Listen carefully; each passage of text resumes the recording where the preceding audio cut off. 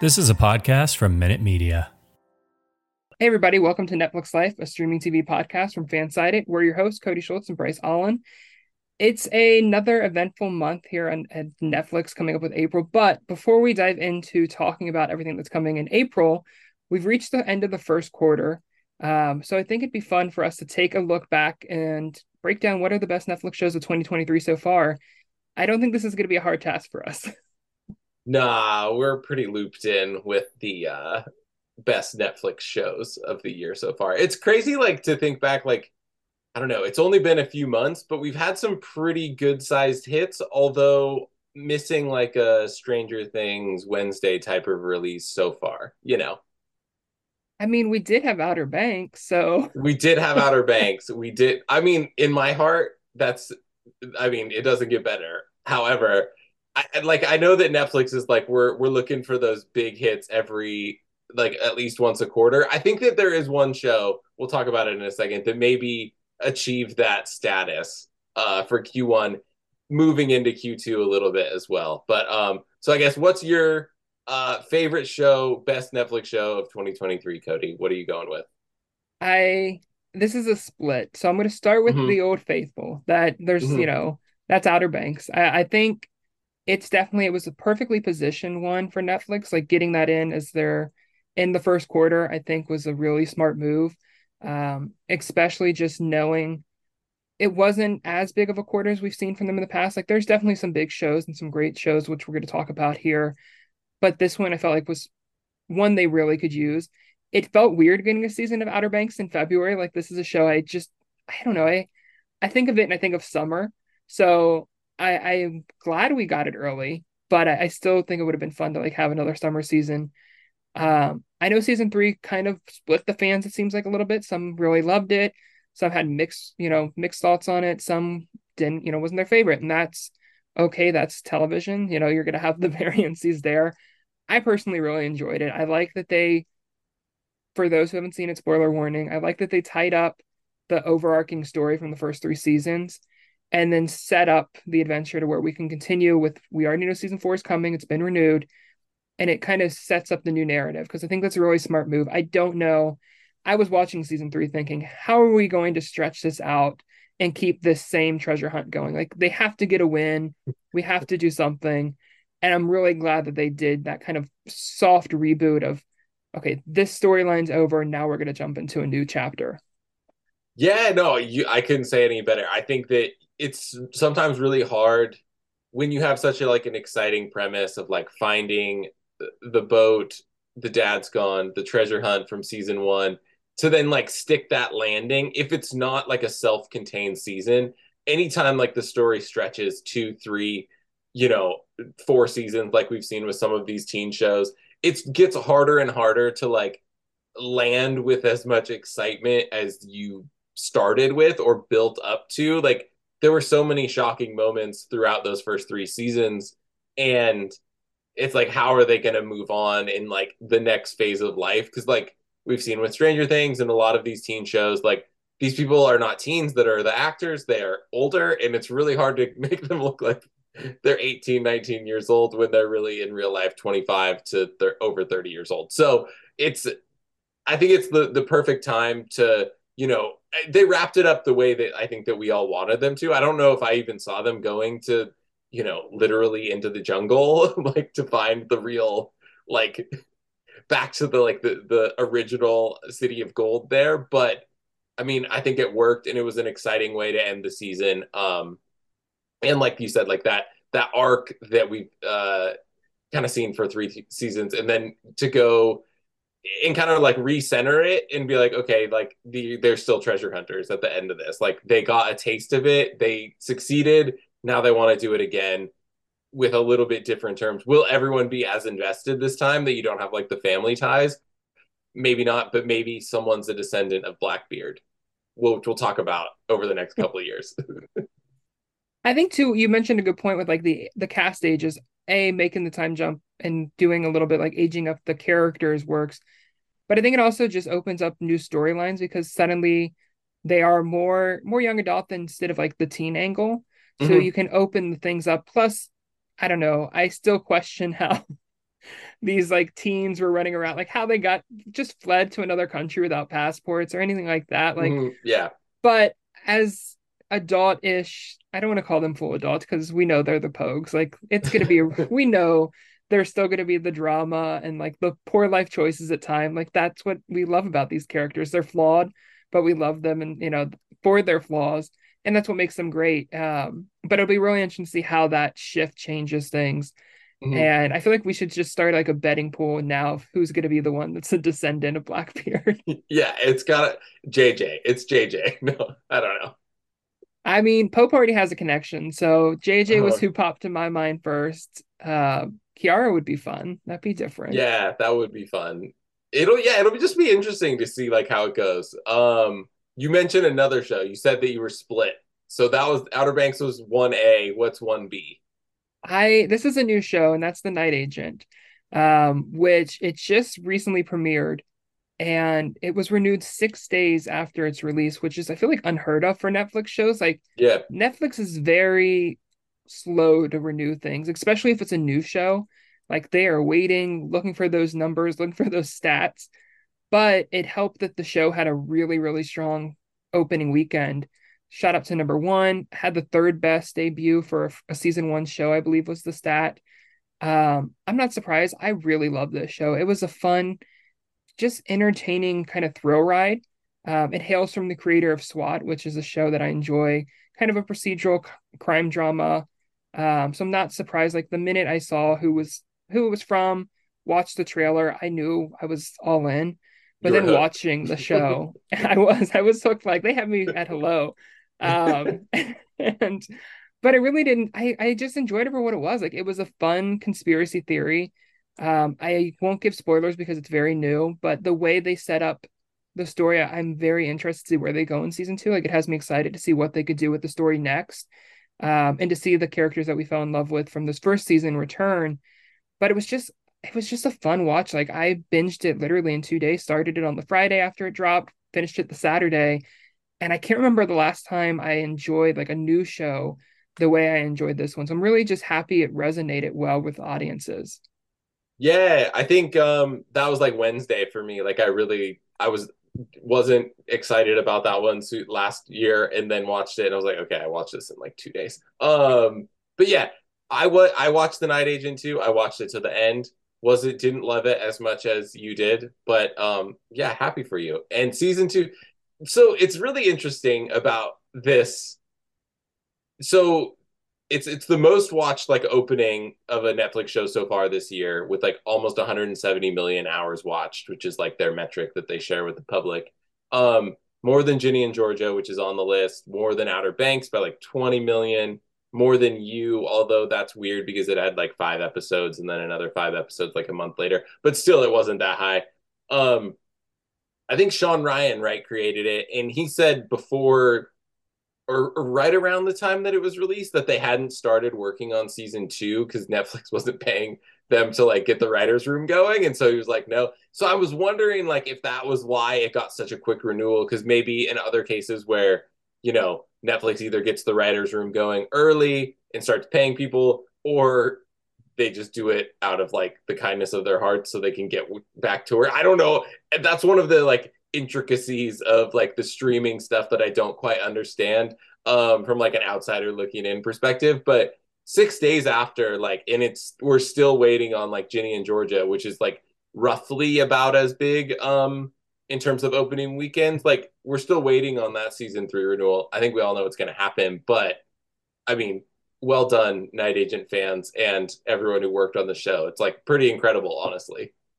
Yeah, and I mean it's funny because even which I know we've talked about like how I love the show, you weren't as big of a fan, and that's okay. Like that's the thing. And I was funny to me, the lead actor who plays the Night Agent, Peter, the actor's name is Gabriel Beso, who's gradually gaining momentum, which is awesome to see. But like after the opening weekend, like he posted on his Instagram and it's like, hey, it's okay, not everyone's going to love this. Like it's art, it's a show that's meant to be open to interpretation, and that's okay. And I think that's the thing with so many shows is people get in, I think, the headspace of everyone has to love like a show. If you love it, everyone should love it. And it's like Outer not every show Banks. is gonna be.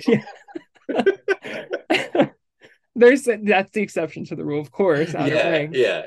But it's one of those things like not everybody has to love a show, and it's okay. Like some people are gonna love a show, some people are gonna hate it. We all have different interests, and it's just I love it's. I was shocked that Netflix jumped on the season 2 renewal so early, just because we're used to having to wait. Like even the Lincoln Lawyer last year is a good example of kind Hmm. of a sleeper hit, which I feel like The Night Agent definitely qualifies as being a sleeper. Like it was getting promotion from Netflix like a standard Netflix promotion would be, but it Couple wasn't tweets. like Just every kidding. yeah, pretty Don't hate me, much. Netflix.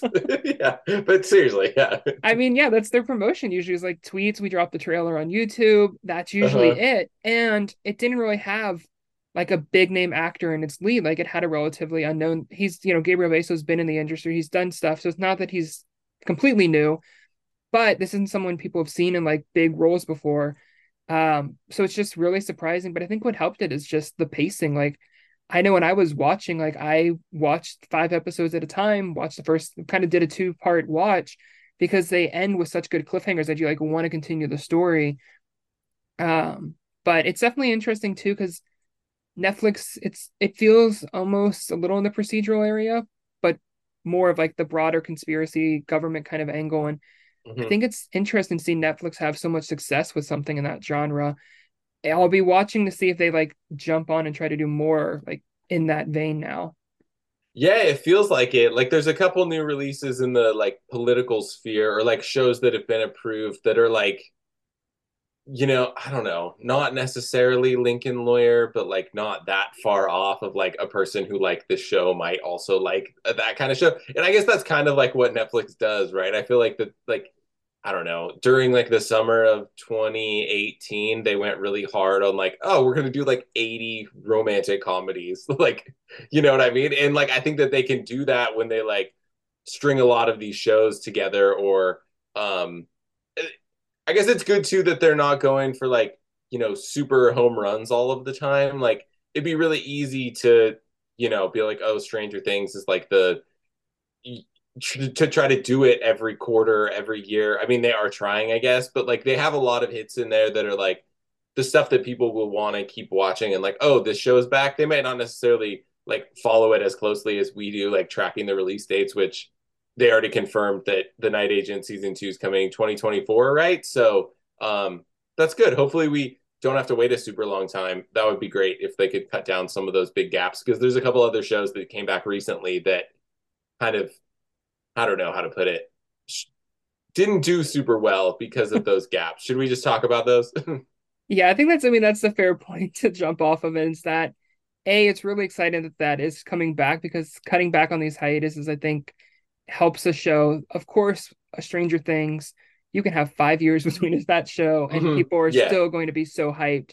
But with some of these shows that are building their audience still and followings, it's hard when you put so much space between them. And I think that's what the pick I think we were going to lean into next is Shadow and Bone, which Hmm. took a big break between season 1 and season 2, and I think it lost its steam and lost that momentum. And I understand with some of these shows, like it's going to take a little bit more time because of the production level, special effects that go into them.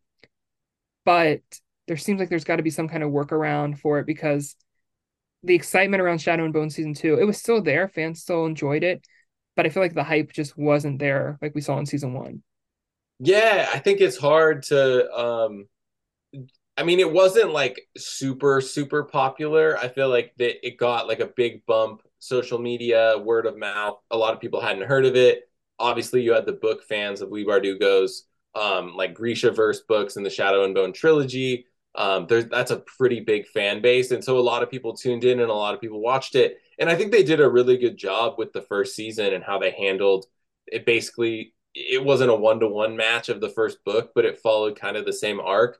Season 2, they kind of do a little bit differently. They really combine books 2 and 3 of Shadow and Bone, bring the crows in, and do a totally different story than what I think a lot of people expected. I think that people thought we were going to do Six of Crows in season 2 of Shadow and Bone, and then not both of the books at the same time. And it just, I don't know. I didn't like it as much. I was still, watched every episode, was by the end very invested, but like the pacing just felt a little bit odd and it was like maybe they biting off a little bit more that you can chew with like plot and story rather than like character development and letting things like breathe a little bit. But I understand like, when you have such a long break between seasons, like you got to turn it up to 11 immediately to get people interested and to really like get them to watch all the way through. And, some of the viewership numbers we've seen with Shadow and Bone, while I still think it's on the list of the best shows we've seen this year, isn't looking good for season 3 or the Six of Crows spinoff, which they said is kind of tied into the release or like the viewership of season 2. So yeah, not great. Interestingly though, we had similarly had a 2-year gap between Ginny and Georgia season 1 and season 2, and that crushed. So maybe it's just the way that it goes. I don't know. What do you think? Yeah, I mean it's interesting. God, I didn't even realize that there was like a similar gap between Yeah. those two, Mm-hmm. just because they're two shows that I haven't personally like dove into and have gotten into like the standing moment like it did with Night Agent. Yeah. But you're right, Ginny and Georgia came back and like it shot to the top of the top 10, had a really opening, really strong opening weekend. Um, the traffic numbers look really well, like really strong for it. It's surprising that it hasn't been renewed, which I never can get a gauge for Netflix, like when they take their time. Like, is it just they're trying to do negotiations? We've seen a lot of times with season 2 for shows Mm-hmm. like this, they'll do the 2-season pickup. We saw with Emily in Paris, Never Have I Ever.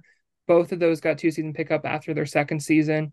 I feel like they're a little bit, of course, those are comedies. This one does have like the longer episodes, but in that same vein, I feel like the more Yeah, definitely. family focused genre.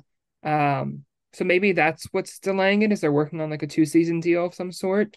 But I think it's a standout in terms of the genre for sure so far. Like it's really been the only show in that kind of family romance kind of genre that we've seen so far. We know there's some upcoming stuff coming in like quarter 2. We've got Exo Kitty. We've got the Queen Charlotte spinoff of Bridgerton, or prequel, I should say, not spinoff. So there's things in that like same vein of coverage, but maybe that's what helped it stand out so much, is there hadn't been like a show like that debuted. Not that there's really, now that I think about it, been a fantasy show, so I can't give that excuse to Shadow and Yeah. Bone.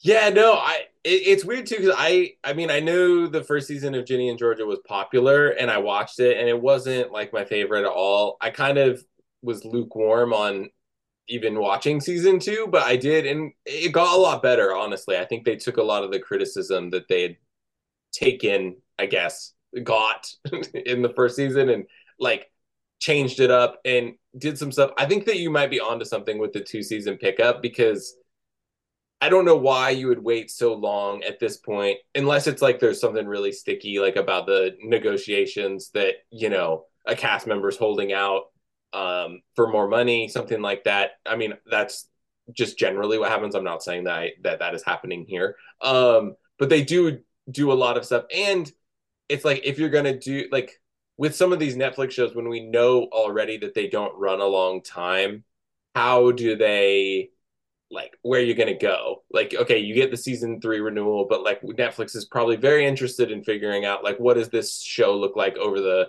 next 2 years. Are they going to film back to back? They did that with Lock and Key. Maybe that's what they'll do. They're just trying to sort out production schedules and try to figure out how they can film 2 seasons of a show back to back, which is very hard to do, but definitely possible, and it does save a lot of money when you can do something like that. So I don't know. There could be a lot of things going on. So let's see. We've got Outer Banks, Shadow and Bone. We've talked about Ginny and Georgia's on the list. The Night Agents obviously on the list. We mentioned You, but we didn't talk about it. That's definitely one of the best shows for sure, and one of our favorites. Season 4, a little bit of a downer though. I think here's my thing. I have in defense of You, Mm-hmm. is I think it was a good season. Like I think when you look at it collectively, what hurt it is splitting it into 2 parts, Yeah, because part 1 definitely. wasn't as strong as part 2. But if it had been released together, you would have had like in past seasons the slow burn and building towards something else. This season just didn't feel like it was framed from a way that deserved to be split into 2 parts. Like narratively, it didn't work as 2 separate parts. It worked so much better as a binge watch together. And I think that's where this season suffered. Because it still has those things we love, like the mystery. They even kind of flipped the script a little bit at the start of the season, of like, who is framing Joe, and then there's a big plot twist connected to that storyline that comes in the second part. But I think the plot twists that do come in the second part and the payoff, it's not as strong because there was such a weird, like, it was only a month gap, but it wasn't Mhm. like you could just binge it all in one weekend. And I think that really hurt. I'm very I hope that when season 5, which we know it's been renewed, final season, which it's time. I love this show, but there's only so many ways they can write this story, and Yeah. Joe needs to finally like get what's coming to him. Like, we can't keep having him skate around like just going to different cities and killing a bunch of people and then leaving. But I really hope when that season drops next year, because that's another one that's been confirmed already, I believe, for Mhm. 2024, that they drop it all at once. I don't want to see a split Yeah. season because it just does not work.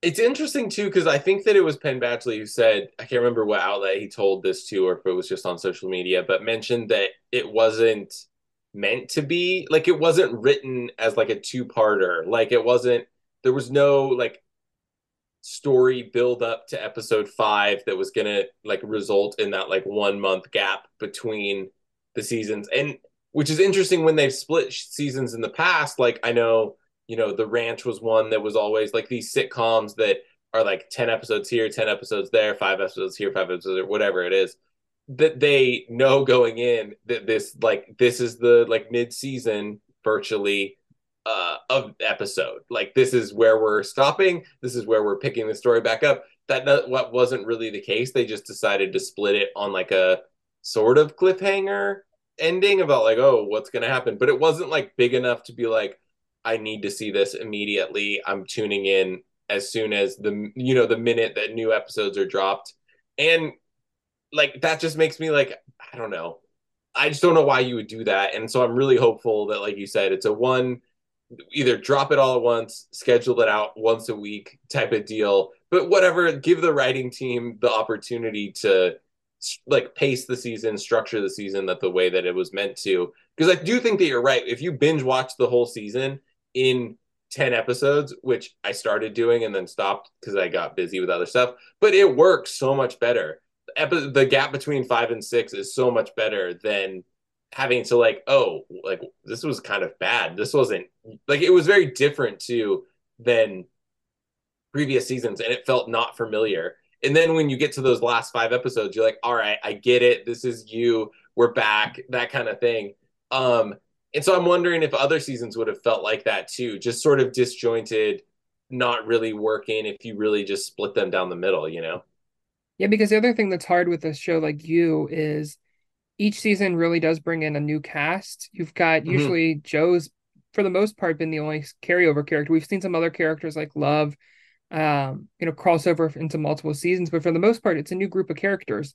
So you're still getting to know these characters as well. And when you pause and break, like right in the middle, like this one did, I'll admit, like when I started watching episode 6 after the month break, I couldn't remember who some of the characters were. Like, Yeah. I was like, wait a minute, who's this person's story? What's their dynamic? Like, I had to remind myself, and I'm someone who we do this for a living. Like, we live and breathe TV. So if I was Uh-huh. confused and forgetting these things, like, I can Yeah. only imagine what the normal casual fan who just watches it because they enjoy the shows where they were at. Because I have my notes to fall back on, even of like, oh, okay, this was that story. But it just, I think if they want to do a split, they need to give the writers, like you said, they need to prep for it so they can build and make it worth doing a split. But I think the split season was more of a money play for Netflix, not going to lie. I think they just wanted to keep subscribers around, knowing Yeah. if they drop it in 2 batches, they're going to have to subscribe those 2 months to watch. And I think it harmed the show in the end, just because it broke up that momentum it was building, kind of brought it to a screeching, halt with the gap there. And but it still, I think, was collectively a great season and an enjoyable season, and one of the best shows of 2023 so far. Let's just hope maybe Netflix learns from this mistake when it comes to the final season. Yeah, no, I'm with you. Let's see, what else do we got on this list of best shows? Oh, okay, these two tie together. I think that my favorite show, other than Outer Banks, that I've seen so far this year on Netflix, Love is Blind. And I've seen a little bit. How many episodes have I seen? I'm ahead of the show in real time. Um, but the new episodes drop on March 31st, and then we're getting a couple every week from here on out until the finale in mid-April. But Love is Blind is Chef's kiss.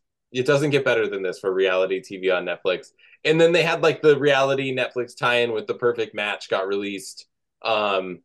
Like the competition dating show, sort of like Love Island. That dropped like around Valentine's Day, and they did weekly releases for that one too, which I really do like on Netflix for the reality shows, the weekly releases. Are you in on those as well?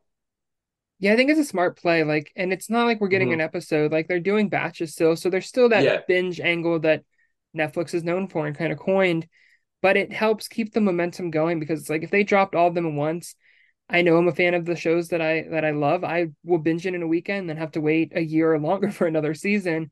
Whereas it really allows like the momentum to build, and they do a good job with crafting finale, like not finales, like cliffhangers Hmm. between the episodes, where it's like you want. BetMGM has an unreal deal for sports fans in Virginia. Turn $5 into $150 instantly when you place your first wager at BetMGM. Simply download the BetMGM app and sign up using code Champion150. Then, place a $5 wager on any sport. You'll receive $150 in bonus bets, regardless of your wager's outcome. And if you think the fun stops there, the King of Sportsbooks has plenty of surprises in store. Check out daily promotions, same-game parlays, live bets, and so much more. Download the app in Virginia today and get $150 in bonus bets instantly from your first wager. Only at BetMGM.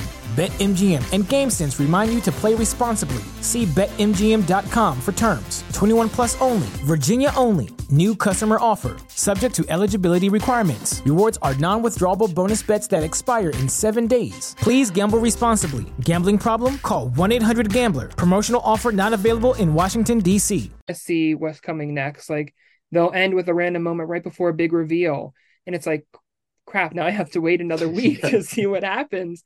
And when that week rolls around, I'm jumping in to watch those new episodes because I want to see what happens and the fallout. And I think it's a smart approach. I wish they would do it for some other shows. Here I am saying this right after I complained about the split season for you, Yeah. but I think there is something like some shows would work on an episodic, like weekly basic, like to space the season out a little bit more. Cause I think that's the hard thing with Netflix and where they struggle these days is they have a lot of great shows, but they roll out the full seasons at once. So then it's like their gaps between new shows and new seasons feels a lot longer than a show like broadcast that's airing new episodes weekly that fans get to kind of space out over the course of several weeks and months. And even shows like on premium networks like House of the Dragons and The Last of Us, huge event shows that only had a limited episode, like we see with Netflix, of 9 and 10 episodes. But those episodes aired over a 2.5, 3 month 3 months. period. Yeah. Hmm. And the engagement stays, you build and all that. And we know there's going to be the long waits like we're used to for Netflix, but I feel like the investment's there because fans were tuning in weekly. So I'd love to see Netflix give it a try, but I agree with you with the Netflix reality releases. And Love is Blind's one I need to catch up on still, but Perfect Match was really fun. I loved Yeah.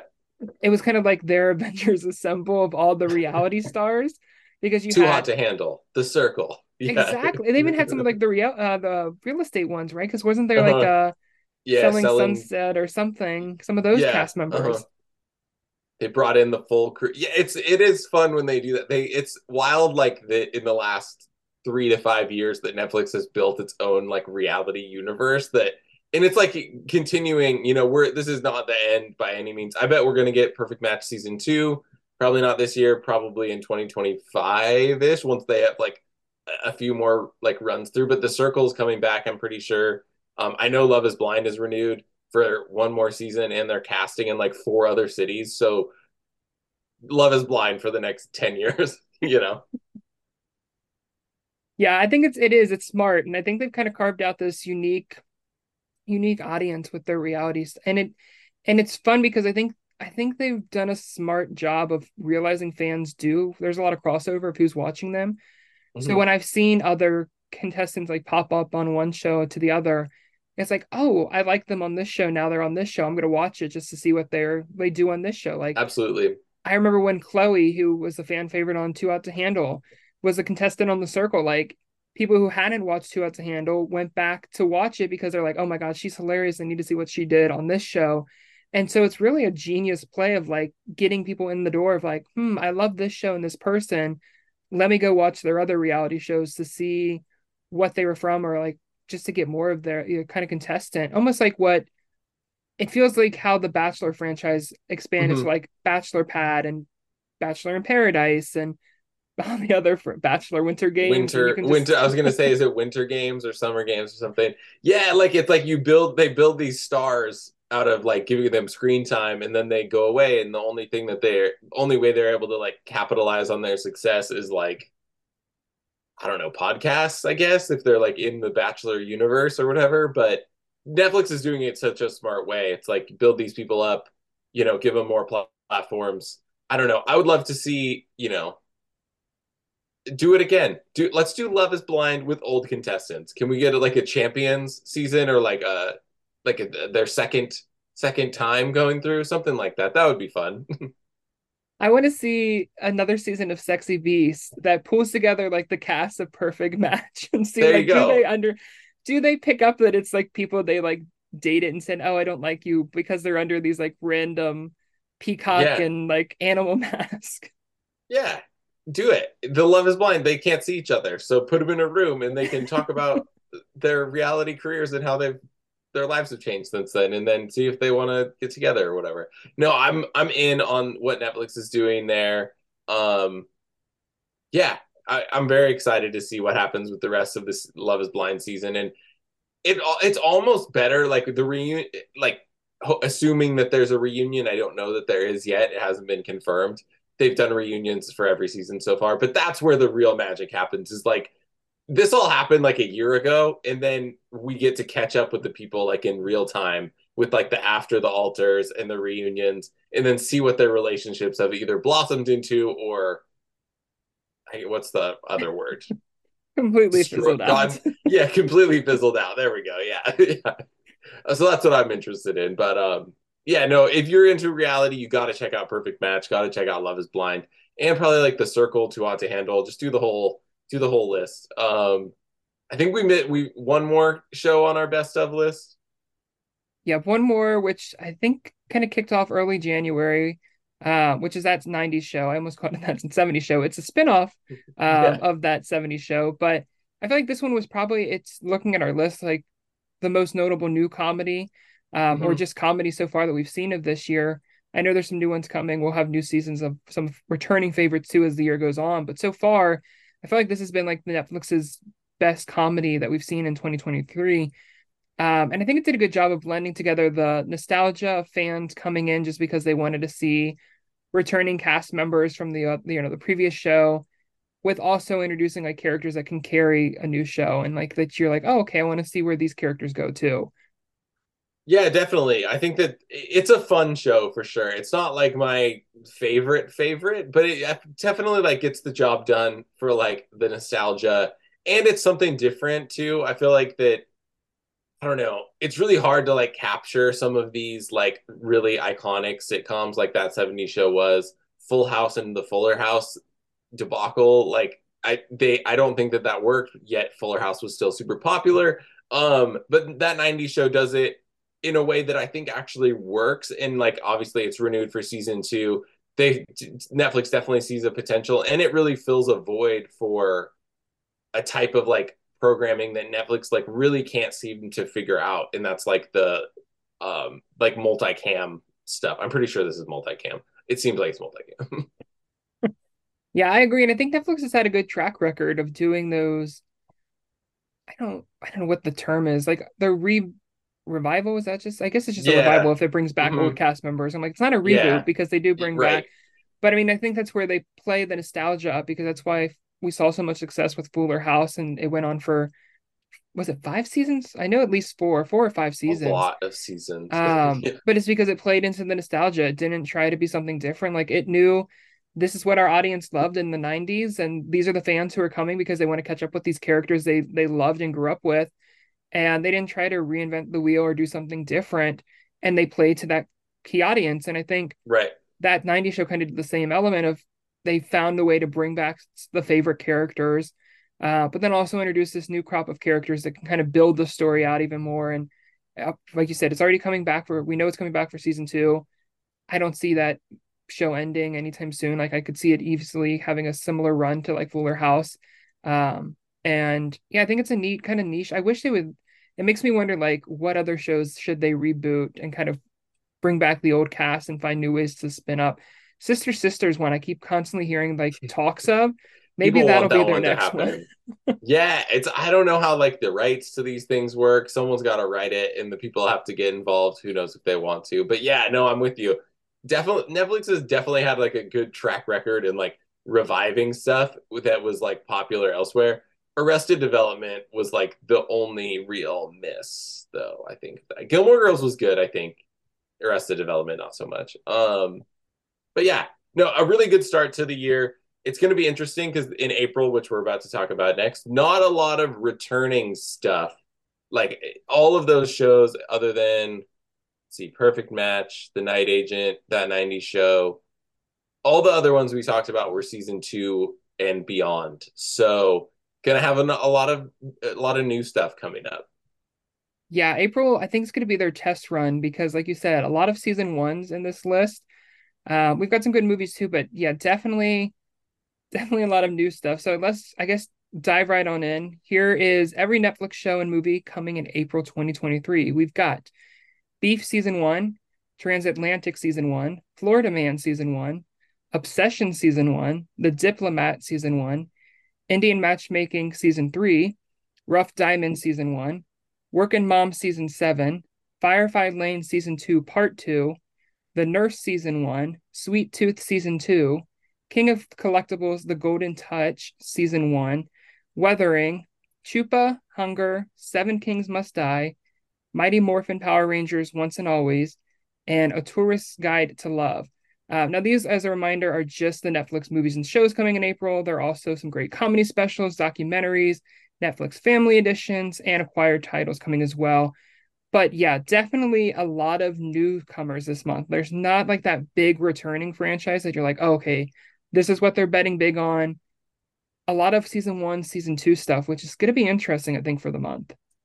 Yeah, definitely. I think, Sweet Tooth, that season 2, it was kind of popular when it came out in 2021. Another big gap there, almost 2 years. Firefly Lane, we saw the first part of the series, I think in December, and then this is the finale. It was supposed to be a June release, and then for some reason, like Netflix announced it in December, it's coming in June, and then for some reason moved it up, which is interesting. I don't know why that they did that, but I mean, always good to get something earlier. The one that I'm most excited about, I think, is Seven Kings Must Die, and I guess this kind of checks out, but it's a movie, but it's basically the 6th season news story of The Last Kingdom. So Uhtred is back. We capped things off with him last year with season 5. I won't spoil anything, but there's I think a lot of war coming because there's a lot of kings, 7, and they're going to die. Because it's about how like England basically becomes one after, is it Alfred? Can't remember what his name is. The king, the one king. One of the 7 kings dies and it starts a war. That's it, Cody. That's my but I'm very excited about it. Really big fan of of that show. And I think that this will probably be the most popular Netflix original movie of the month because you have a lot of fans who've been like waiting, a year to watch this since the series ended. Yeah, I agree. I think it's going to be interesting because we kind of saw that with Luther, the Fallen Son, and was it March? Yeah. And so it's interesting to see. I love that angle. Like, I wish more shows would get the chance to like return for like a movie kind of continuation kind of thing. And I love that Netflix has become kind of carving out that genre lately with some of those picks. But I agree. I think that's going to probably be the biggest of the movies. There's a lot of buzz around the Mighty Morphin Power Rangers movie just because it That's true. brings some like original cast members back, but I don't think it'll do the same numbers. Tourist Guides to Love maybe will stand out just because it's the newest Netflix rom-com. I believe that one stars Rachel Lee Cook, so you've got a tried and true fan, person of the genre that fans just love. And the trailer dropped recently, and it looks like a fun movie, so I think that'll be a good one. But I agree that I think Seven Kings Must Die will be kind of like the standout and probably one of the bigger titles of the month. I think looking at the list, the one that I'm most excited for is Sweet Tooth. No. Oh, it's like what? Sorry, no shade. That's the show. I'm happy for fans, but that's definitely one. The one that I'm most excited about is the Diplomat, which stars Kerry Russell, and it's kind of again one of those political like international. I guess the best way is just political thriller is the best Yeah, narrowed political down. thriller, political crisis. Yeah, one Yeah, of those because shows. it follows it's like amid an international crisis, a career diplomat juggles her new high profile job as an ambassador to the UK and her turbulent marriage as a political star. And I mean, we saw Kerry Russell just delivered an amazing. I'm still shocked. I don't believe she ever won an Emmy for The Americans, which is Yeah, shameful of the Emmys. She got some nominations, I think, towards the end of the series run, but never got a win, which is just still puzzling to me. But we know she can do, she's amazing in roles that are similar to this genre. So I'm really excited for this one. It feels like it could have potential of like coming right off the Night Agent heels of delivering another sleeper hit for Netflix on a new series. Especially this genre seems to be gaining a lot of traction from Netflix viewers. And I'm really just excited to see how it does. Anytime Kerry Russell's on the screen and doing a new project, I'm usually interested in checking it out. So The Diplomat probably is my must see for April. yeah, I'm with you. That's probably number two on my list, just because of, I mean, love Kerry Russell. The Americans is like one of my favorite shows. Really liked Homeland too. Has some Homeland vibes. It'll be interesting. I hope it doesn't do. I guess House of Cards. I don't know. Was at like beginning Netflix was popular. This has could be something like that, or like you know if it's a long running series, who knows like where this could go. You start as diplomat and ambassador. Are you going to end up as the president in season 6? I don't know. We'll get there. But no, I'm very excited about this one. The other one I think that we should probably mention and what I've heard some good things about is Beef. With Ali Wong and Steven Yeun, it's like a road rage show where it like creates this like rivalry between two people and then just explodes from there as they do revenge on each other. That's what it sounds like, at least. I haven't seen it. I'm very excited about that one, though. But yeah, love Ali Wong. She's great. Always Be My Maybe is one of my favorite Netflix movies that they've done so far. Yeah, I have to say, I don't know, the title for that one threw me off. Like, I'd love to know Yeah. the thought process for it because I think that's a key thing with some of these shows is having a good, clear title in a way that Hmm. people know, like, what are they going into? Like, if I saw Beef season one, I'm like, oh, is this a cooking show? Like, I thought it is was this? like a meat industry documentary on Netflix. Like there's probably already a beef documentary on Netflix. I don't know. But yeah, no, I agree. It's not exactly like, I don't know. The Diplomat, I know what this is about. Seven Kings Must Die, pretty clear what's going to happen. Sweet Tooth is another one. Any food stuff that isn't about food, it makes it challenging. I'm not going to lie. Maybe that's why I have a thing against Sweet Tooth. Is I remember when it first announced, I'm like, oh, okay, this will be fun. New baking show, new something to that. And I'm like, what is this deer child on my Nope, dear screen? boy. Dear boy. Dear I boy. have I Yeah. have beef with Sweet Tooth is my Yeah, there you go. We're done. We're done with that side of the conversation. We have some other notable additions coming in April, though. We've got the original Spider-Man trilogy, the Sam Raimi ones, Tobey Maguire, All American, Homecoming season 2, Better Call Saul season 6, and then the Bourne trilogy. Uh, that's a pretty good lineup. I think you're going to see all four. Is that 4 or 5? I think that's 4 different things, but on the popping up on the Netflix top 10, dominating when they drop. I feel like the Spider-Man movies, the Bourne movies, just pencil them in. You're going to see them on the Netflix top 10 movies. I would think Better Call Saul will rise to number 1 as well. All American does really well on Netflix, like sleeper pick for one of like the more underrated shows coming this month. Wouldn't you say? Yeah, the thing that's interesting with that one is I didn't realize that Netflix was getting All American Homecoming season two. Because that's one of those shows that fell outside of that bubble of the Yeah. Netflix Warner Brothers deal. And they worked something out last year for season one because of the success that All American had on Netflix. And so it made sense, like, give it a try and get it on there. That way there's that similar audience. But there was no like confirmation like this is going to be a thing going forward with future seasons of the show. And I think it's a smart thing because the CW is still very much up in the air. Like, they're under new Yeah. ownership, everything's changing. I mean, just listen to the CW Spiral and you can constantly, our sister podcast is always having to deal with the ups and downs that is the CW now. So I think having that platform in Netflix will help the show in a way of, if its viewership numbers are strong, like, that'll give the network, I think, a little bit of a more of a nudge to renew the show, because we already know All American's been renewed for another season, but we don't know if All American Homecoming's coming back. And it's fighting for what apparently is going to be a very limited renewal slot. Like, there's rumor that CW might only renew like 3 or less of its existing shows, which is just insane. So it getting that spot on Netflix, I think, is going to really help the show, and I'm glad it's staying on there. And yeah, I think it'll be a one to watch. The Spider-Man trilogy, I think that's another one. I feel like this one's a weird, in like the bubble with the rights issues, because I feel like it came to a Netflix before, left, and then now it's coming back. But that'll definitely, I think, be a good pick, because we're kind of in a superhero lull right now, like waiting probably till June for Secret Invasion. Guardians comes out in May. So I think that kind of gives something for those fans looking for a movie or show that they can binge and dive into, kind of tap in that nostalgia a bit. And yeah, I'm sure those ones will take off. Maybe I'll finally get around to watching Spider-Man 3 on this after all these years. Yeah, man. It's not one of the good ones. No, I'm just kidding. I think there's definitely like a larger conversation to be had, like, as the streaming wars. You don't hear streaming wars as much as you did 5 years ago or 2 years ago. But like, I don't understand. I do, I guess, from a business perspective, but like, controlling IP is great. It's amazing. You can do a lot of things.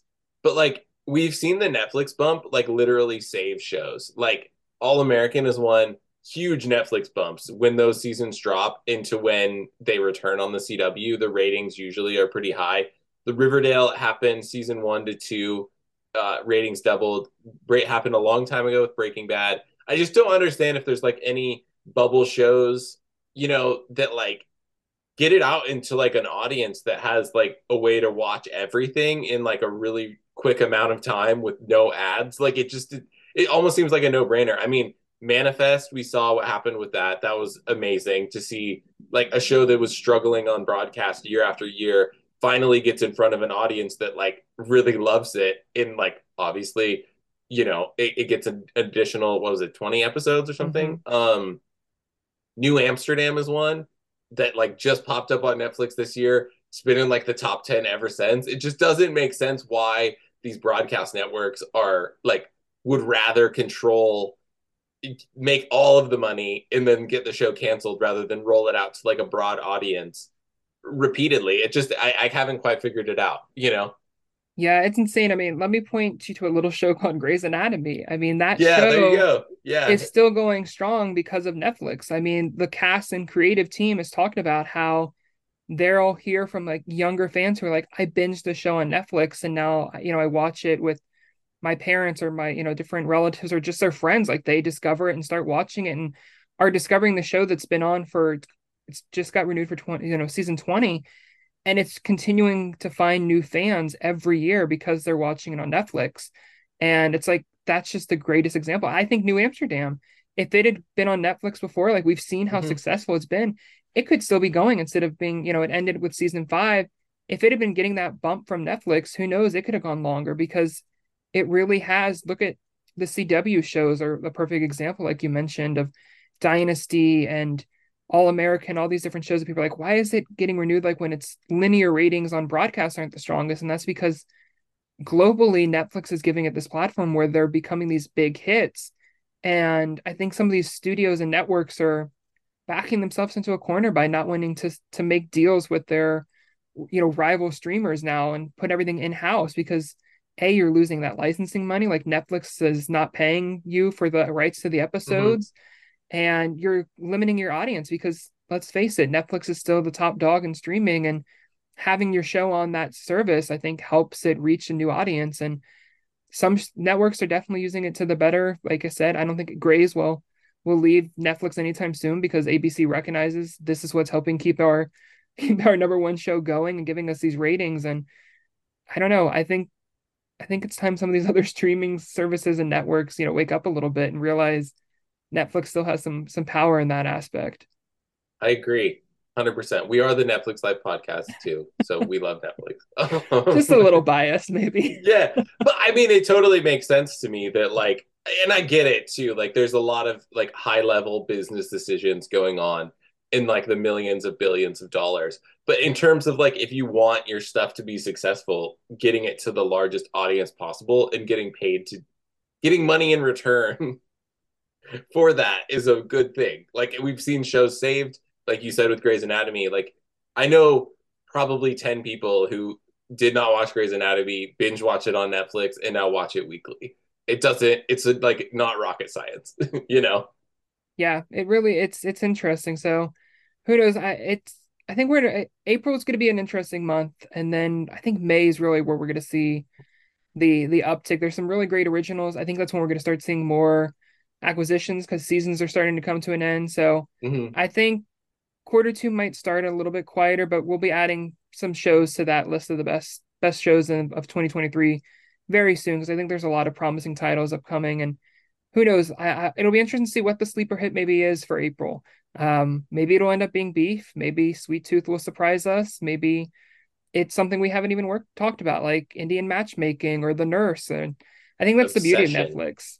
Yeah, there's a lot. There's a lot of season ones, and it's going to be, they may all not make it to season two, but I think that we're going to get, at least a handful of these renewed that like, if you're just looking at big like shows that could have a future on Netflix, there's at least 5 or 6 that I think that we'll be talking about, next year around this time is when they're coming back for season 2 and stuff. So a lot of stuff to watch. We'll be back next month with the list. Yep. Back next month. Sorry in advance for the talk we'll have to be doing about Queen Charlotte and the Bridgertons. Yeah. Bridgerton prequel. We don't know when season 3 is coming, but we at least get this to tie us over. But we'll do an update too on Bridgerton season 3. Oh yeah, for sure. I'll milk any Bridgerton content we can get out of that episode. But hey, there's a lot of great stuff coming in April. If you're not a fan of anything coming, we gave you 7 great shows that have already dropped in 2023 that you can kickstart. And let us know in the comments, like and reply which ones you like most. And yeah, we'll be back here this time next month. That's all the time we have. Thank you as always for listening, and we'll see you around.